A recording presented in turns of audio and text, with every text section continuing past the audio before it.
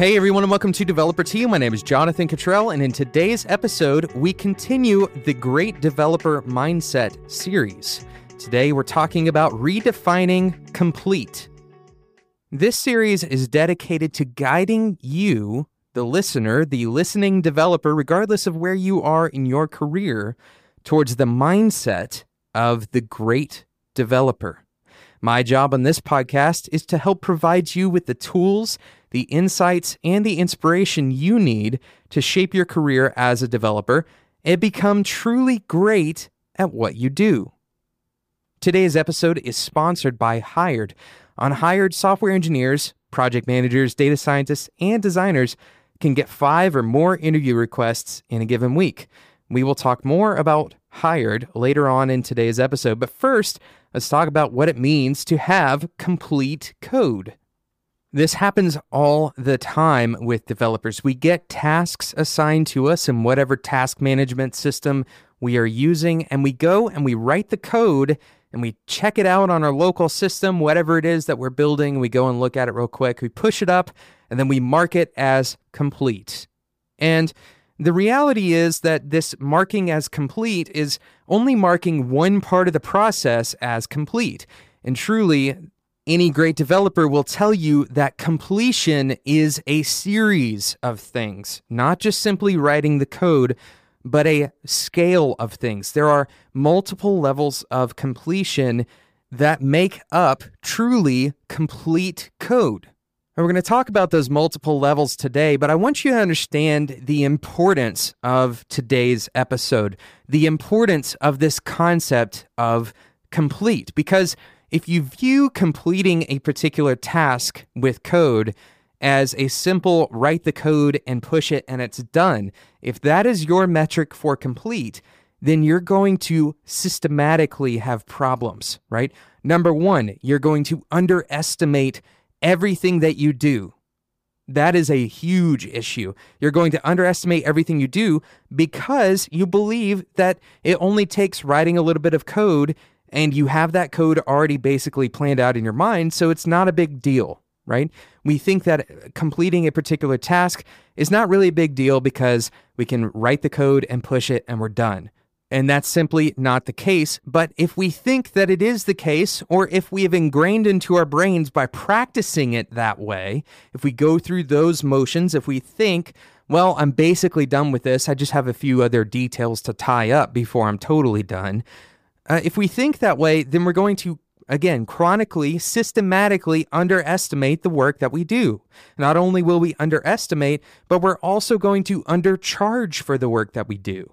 I don't want to hang on this subject for too long because everybody has a different way of understanding this subject, and it's easy to swing the total opposite direction and way overcharge for your work and way overestimate for your work. But it's important to understand that completion of code is not simply completing the code, and that if you think that it is that, right? If you think that you can write the code and push it and it's done, you're going to have systematic business level issues that may be debilitating to your career. Okay, it is that serious to understand the truth of this message of completing and following through all the way with all of those different elements of completion. Here's another problem you're going to face if you don't think about completion at every level of the scale. You're going to face so many bugs, it'll make your head spin. And because you've already put yourself in a hole of underestimating, you're already going to be behind. Well, now your client is coming to you, putting more stress on your plate because guess what? The code you pushed yesterday broke today. And the problems continue compounding because if you believe that completion just means pushing the code and calling it done, well, now you're going to have issues when that particular client wants to scale. So if you want to be a great developer, then you have to avoid these problems. You have to learn how to estimate properly. You have to be able to deal with bugs before they occur, hopefully more often than not, right? You shouldn't be buried all the time trying to catch up because of these issues that keep on occurring. And you should be ready to help your clients scale when they need to. And we're going to do another episode in the future, most likely, on this concept of scale. But when I say scale in this particular context, basically what I'm talking about is changing the software. Changing the software as the business grows. I'm not saying that the software suddenly needs to accommodate 10 million users. That's not what we're talking about when we talk about scale. We're talking about changing requirements as the business grows. If your software can't do that tomorrow, then what you've built today is going to be incomplete tomorrow. Does that make sense? What you build today is incomplete tomorrow if you are unable to scale that software at the speed that the business is scaling. And you're going to see each one of these things played out, ways of solving these problems beforehand, right? Giving yourself the padding that you need, giving yourself the proper way of understanding what it means to complete code. And we're going to talk about what it means to complete code right after this short sponsor break. Today's sponsor is Hired. On Hired, software engineers, project managers, data scientists, and designers can get 5 or more interview requests in a given week. Each of these offers has salary and equity provided up front, which means that you don't have to ask the awkward question of how much am I going to get paid if I take this job. They have full-time and contract opportunities, so this isn't just for those of you who don't have jobs. It's also for those freelancers out there who are looking for better contract opportunities. Users can view the interview requests they get and accept or reject them before they ever talk to the company, so there's never an awkward conversation. Hired works with over 3,000 companies ranging from startups to large public-facing companies, and it's totally free for you as a developer or as a project manager. Whatever you are, you can go to Hired.com and use it 100% free. Now, before you head over to Hired, let me tell you about the special link and what you get. Since you're already getting to use Hired for free, why would you use a special link? Well, Hired normally provides $1,000 of a thank you bonus if you accept a job through their system. But if you use the special link, which is hired.com/developer-T, that bonus doubles to $2,000 when you accept the job. That's hired.com/developer-T. You get a double bonus up to $2,000. Hired cares about your privacy, and they'll hide your profile from your current employer and anyone else you want. So you basically have no reason not to go and check it out. Hired.com/developer-T, and that'll double that $1,000 bonus to $2,000 when you accept a job. Thanks so much to Hired for sponsoring today's episode of Developer Tea. So hopefully I've convinced you of all of the reasons you have to redefine what you think of complete code. But what is complete code? Well, I'm going to give you a couple of different things that maybe you haven't thought of in the past. Of course, writing the code itself, right? Writing the code that accomplishes the task that you've been given, that's a part of completing that code. But there are a few other pieces of the puzzle that I want to talk about today. Today, we're going to talk about 3 specific ones. And if you aren't thinking about these 3 things, then you are not completing your code, period. I don't care what anyone else tells you.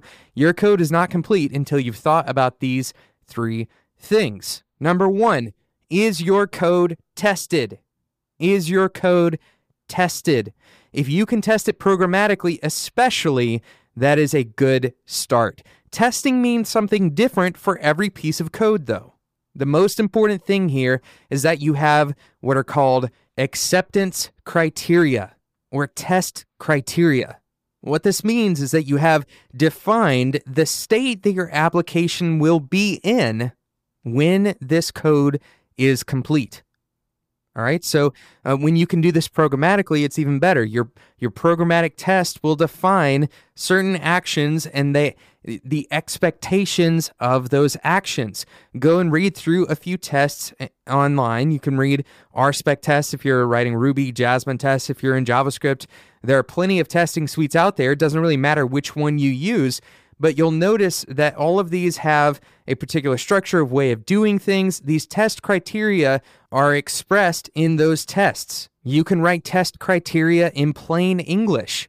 particularly if you're not testing your code programmatically, which I recommend that you do test it programmatically, but sometimes that's impractical, or that particular language or that framework doesn't have testing really supported, so it's kind of a difficult piece of overhead to introduce testing. For example, if you're building a WordPress site, it may be a little bit difficult to test that programmatically. So you may need to write out in plain English what the acceptance criteria is for that particular piece of code. Sometimes that test criteria may actually be based on performance, like this particular algorithm needs to run at this particular speed. It may also be based on functionality. To take the previous algorithm, you may need for that algorithm to actually work properly. Most times, you're going to have multiple tests to accomplish a single criteria. And there are a ton of things that we could talk about with testing here, but we're going to leave that for you to go and explore and determine what are the best practices when it comes to testing. But if your code is not tested in some way, whether that's manually or programmatically, if your code is not tested, then it is simply not complete, period. Go and test your code. Don't ship code until it is tested. You're going to face problems in the future if you don't test your code eventually. Eventually, you're going to write code that has a bug in it, and then you're going to push that code. And once you push code that has a bug in it, you may not know it until down the line. And it's going to be a whole lot harder to track that bug down when you're out of the context of working on that code than it would be to just avoid it altogether in the beginning. Now, don't hear me wrong. Tests do not prevent bugs. They don't prevent bugs. People prevent bugs, right? And people are fallible, and therefore your tests are going to be fallible. You're not going to be able to catch every single bug.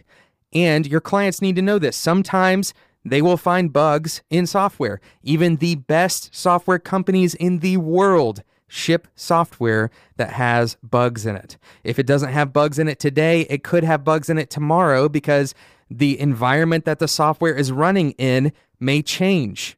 So it's not the end of the world if you end up shipping a bug, but it's not a good idea to ship software that isn't tested for obvious bugs. If you ship something to a website that takes down the entire site, that's an example of when you should have tested it. You should have figured out that that particular piece of code was going to change that site, was going to break that site. Now we're going to take a quick diversion and talk about environments. If you are testing and you're only looking at your code locally and it only works on your local computer, and then you push it up to your remote environment, your staging or your production server, and it's broken on the server, then guess whose fault that is? It's not the person who is managing the server's fault, it's your fault. Now, I know that sounds harsh, and I'm not meaning to place blame on you or make you feel bad, but ultimately your local machine doesn't really matter, right? Your local machine needs to be matching whatever that remote environment is. There are plenty of ways to make this happen, but make sure that your local machine, at least in the major portions, the PHP version, for example, on your local machine, you need to be able to set that to the same version that you have on the remote machines. You need to be able to have the same serving environment. So, for example, if the remote machine is using Nginx and your local machine is using Apache, you need to install Nginx on your local machine. And here's why. Okay, I'm going to explain to you why what you're doing. If you write code for your local machine and it doesn't have bugs on your local machine, that doesn't mean it's bug-free. Okay, and here's why.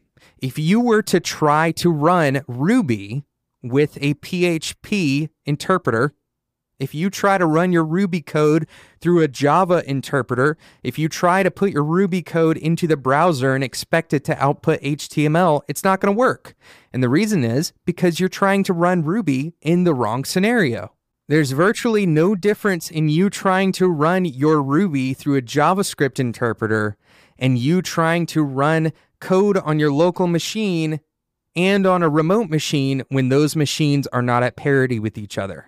Okay. In other words, if you're writing PHP for PHP 7 on your local machine, but your remote server has PHP 5 installed, then you're probably going to have issues when you push that code. Now, if you happen to have control of your remote server, if you are running something like a Linode server, Linode is a sponsor of the show, thanks Linode.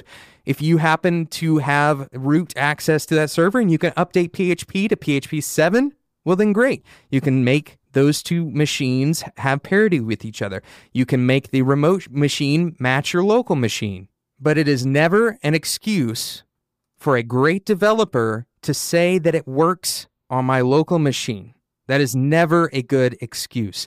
If your local machine can interpret Ruby through its JavaScript compiler, then that doesn't matter in practice. That doesn't matter because when you push it, suddenly it's broken. Suddenly the code that you wrote that didn't have bugs on your local machine, it has bugs in the real environment that it's running for the user. The user is experiencing bugs. It doesn't matter if it runs on your local machine if it doesn't run on the remote machines. So, once again, number one, for completion of code, it has to be tested. Number two, your code needs to be verified. Your code needs to be verified. What's the difference between verification and testing? Well, your code could be passing all of your tests, but it could be a usability nightmare. Your code could be passing all the tests, and it could still have bugs because you didn't write the right tests. Verification means that not only have you tested your software, but you have verified that the solution meets the user's needs. You've actually walked through all of those processes for the user, and using both quantitative and objective means and qualitative and subjective means, you have evaluated that software is complete. Typically, this involves a bit more human evaluation rather than programmatic evaluation. Remember that passing tests does not mean bug-free. I can't stress this enough to you. Just because you have 100% test coverage and all of your tests are passing does not mean that your code is of good quality. It doesn't mean that it's verified. No tests will cover every possible use case. So verification is needed to determine if the practical use of that code has actually been accomplished. Okay, this is well after you've written all of the code for that particular problem. Writing that code does not mean complete. Once again, you have to test it and you have to verify it. And number three, you need to review that code. Or specifically, you need someone else to review that code, particularly if you're on a team. Now, if you're freelancing, this is a little bit harder to do. Maybe you can have another freelancer come in on a project, or maybe you can have a mentor look over your code. But really, you need to have someone reviewing your code. You need to make sure that the code is reasonably flexible for future changes, particularly if you have someone else who has worked on the same project, and especially if they worked on the same project a little bit longer than you. Really what you're doing is you're saying, hey, I've written this code for something that you've already been writing code for. You know the system, and I know a little bit about this system. Let's both do a cross-check on my sanity on the things that I've written here. So if they come in and they say, hey, this looks like it's not going to be very flexible for the changes that we're going to be doing in this other part of the same project. Well, maybe you need to change that code a little bit before you ship it, right? Maybe that means that code that you wrote is actually not complete. Surprise. Once again, we're in a situation where you wrote code that may have functionally passed the tests, it may have passed the verification standards, but because it created a unnecessary restriction on future changes, it needs to be changed to be more flexible. Does your code follow code style standards? Maybe there is a particular style for this project, or maybe you are a junior developer and you have a senior developer looking over your code and they say, hey, we use two spaces instead of tabs, and you need to go through and change all of your tabs to two spaces.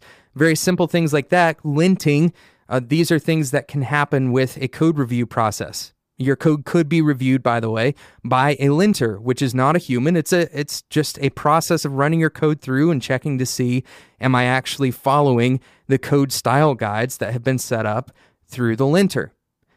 Does your code depart from the general structure of the project? This is another thing that a code review might reveal. Maybe you like to name your files a particular way, but that doesn't necessarily match up with the structure of the file naming system that the project already had set up. Another question you could ask, does my code introduce any dependencies that are unnecessary or redundant with other parts of the code? If someone has been working on the project for a little bit longer than you, they may say, hey, you know what? That code kind of looks like something else that we did over here. Now, it'd be nice if you could catch that a little bit earlier in the process. So you might recognize that reviewing your plan is probably a pretty good idea as well. But certainly you don't want to introduce any extra dependencies that are already solved by a different code package. You don't want to have two XML parsers that do the same thing, but you're using two different versions of that in the same project. That is redundant, it's unnecessary, and it's going to make the project really kind of convoluted into the future. So you want to catch that before you ship it. And finally, when you do a code review with another human, having that second set of eyes will catch bugs that you may have completely overlooked. They may also be able to provide better solutions. Maybe they have a particular experience with an algorithm that they've written in the past that solves what you're trying to do a little bit better than you solved it. Having a code review will reveal these things to you. And it doesn't always have to be someone that's senior to you. It could be somebody that is even junior to you, right? Somebody who has less experience than you can come in and maybe they need to learn from your code, but maybe they have insight as to how you could do something different. So once again, we're talking about code completion standards, redefining the concept of complete. When you ship code, when you send code to the production server, if it has been tested, if it's been verified, and it's been reviewed, you are in so much better of a place than if you simply wrote the code and pushed it up without thinking about it. And you'll notice that testing your code and verifying it and reviewing your code takes more time than it does just to write it. And so you're going to start estimating differently. And you're going to start avoiding more bugs in the future. You're going to start writing better software, period. You're going to be a great developer if you can adopt this standard for your code completion. Don't send out code that hasn't been tested. Don't send out code that hasn't been verified. And don't send out code without having it reviewed. Not only will you have better estimations and fewer bugs from the start, but you're also going to have much more flexible, scalable software so that you can grow with your clients. Thank you so much for listening to this second installment of the Great Developer Mindset series. Once again, this series is dedicated to guiding you, the listener, towards the mindset of the great developer. My job on this podcast, on Developer T, is to help provide you with the tools, the insights, and the inspiration you need to shape your career as a developer and become truly great at what you do. Thank you again to today's sponsor, Hired. On Hired, software engineers, project managers, data scientists, and designers can get 5 or more interview requests in a given week. Not only is Hired free for you as the user, but if you use the special link in the show notes at spec.fm, you get a doubled bonus whenever you accept a job through Hired. That's a $2,000 bonus by going to hired.com/developer-t. Thank you so much for listening to Developer T. I hope that this series is continuing to be useful to you. Make sure you reach out and let me know if you are enjoying the Great Developer Mindset series. And until next time, enjoy your tea.